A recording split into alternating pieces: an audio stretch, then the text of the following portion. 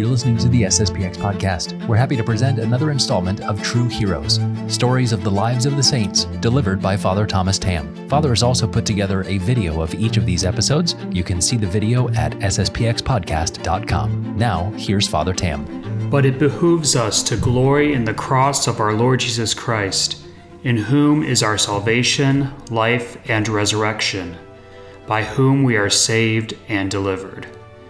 St. Paul to the Galatians, chapter 6. Hey, welcome to True Heroes, or rather a new section of our podcast that we will be calling Relics of Christendom. In this section, we will consider the different relics that we have of our Lord Jesus Christ, the Blessed Virgin Mary, and the saints. And this is what we will do on Feria days like today. We will start with the relics of our Lord that we may have or know the history of, and then we will go to the Blessed Virgin and move on to the rest of the saints. We do not know much of the relics, obviously, before the famous occurrences with them, so for the most part we will focus on their main history during and after those events. They will be most likely short videos, but we will at least get the general idea. Today we will consider the history of the cross of our Lord Jesus Christ and see where, when, and how it was discovered and where it went from there. Let us begin the story. So we all know the beginning. Around 33 AD, our Lord Jesus Christ was crucified. We know nothing of this particular cross he was nailed to before it became his cross, and this goes generally for the majority of his relics. After he was crucified and buried, the cross was hidden along with the rest of the relics of the crucifixion, so that the followers of Christ would not be able to use them as symbols of hope later. And there the cross remained for almost 300 years.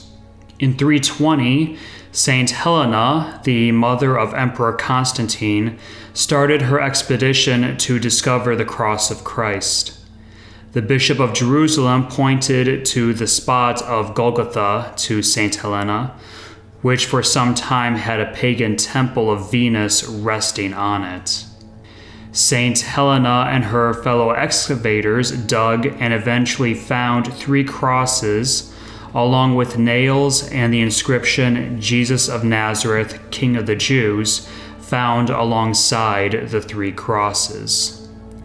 Seeing that the inscription was separate from the cross, Saint Helena had no way of knowing which of the 3 belonged to our Lord, Saint Dismas, or the bad thief, except by a miracle.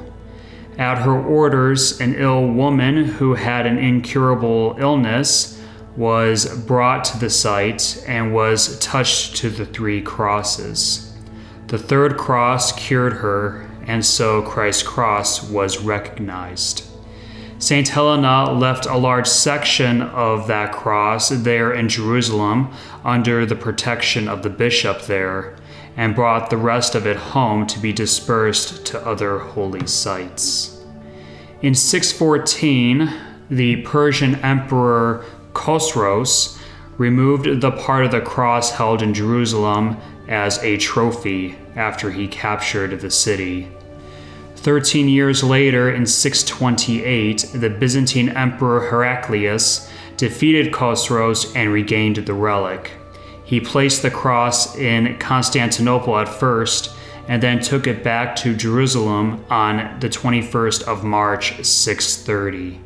He removed all his royal robes and walked through the gates of Jerusalem, carrying the cross on his shoulders to the Basilica of the Holy Sepulchre. We celebrate his victory and the returning of the cross to Jerusalem on September 14th, which is the feast of the exaltation of the Holy Cross. This particular relic of the cross was lost later, when the Crusaders brought it with them against the Muslims in the Middle Ages and lost the battle.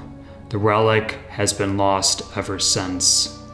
Many relics or pieces of the true cross still exist today.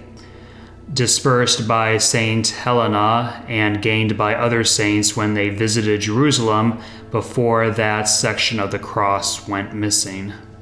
The largest piece still in existence is kept at the monastery of Santo Toribio de Liébana, named after the saint who brought it from the Holy Land when he had visited the holy sites sometime around the 8th century.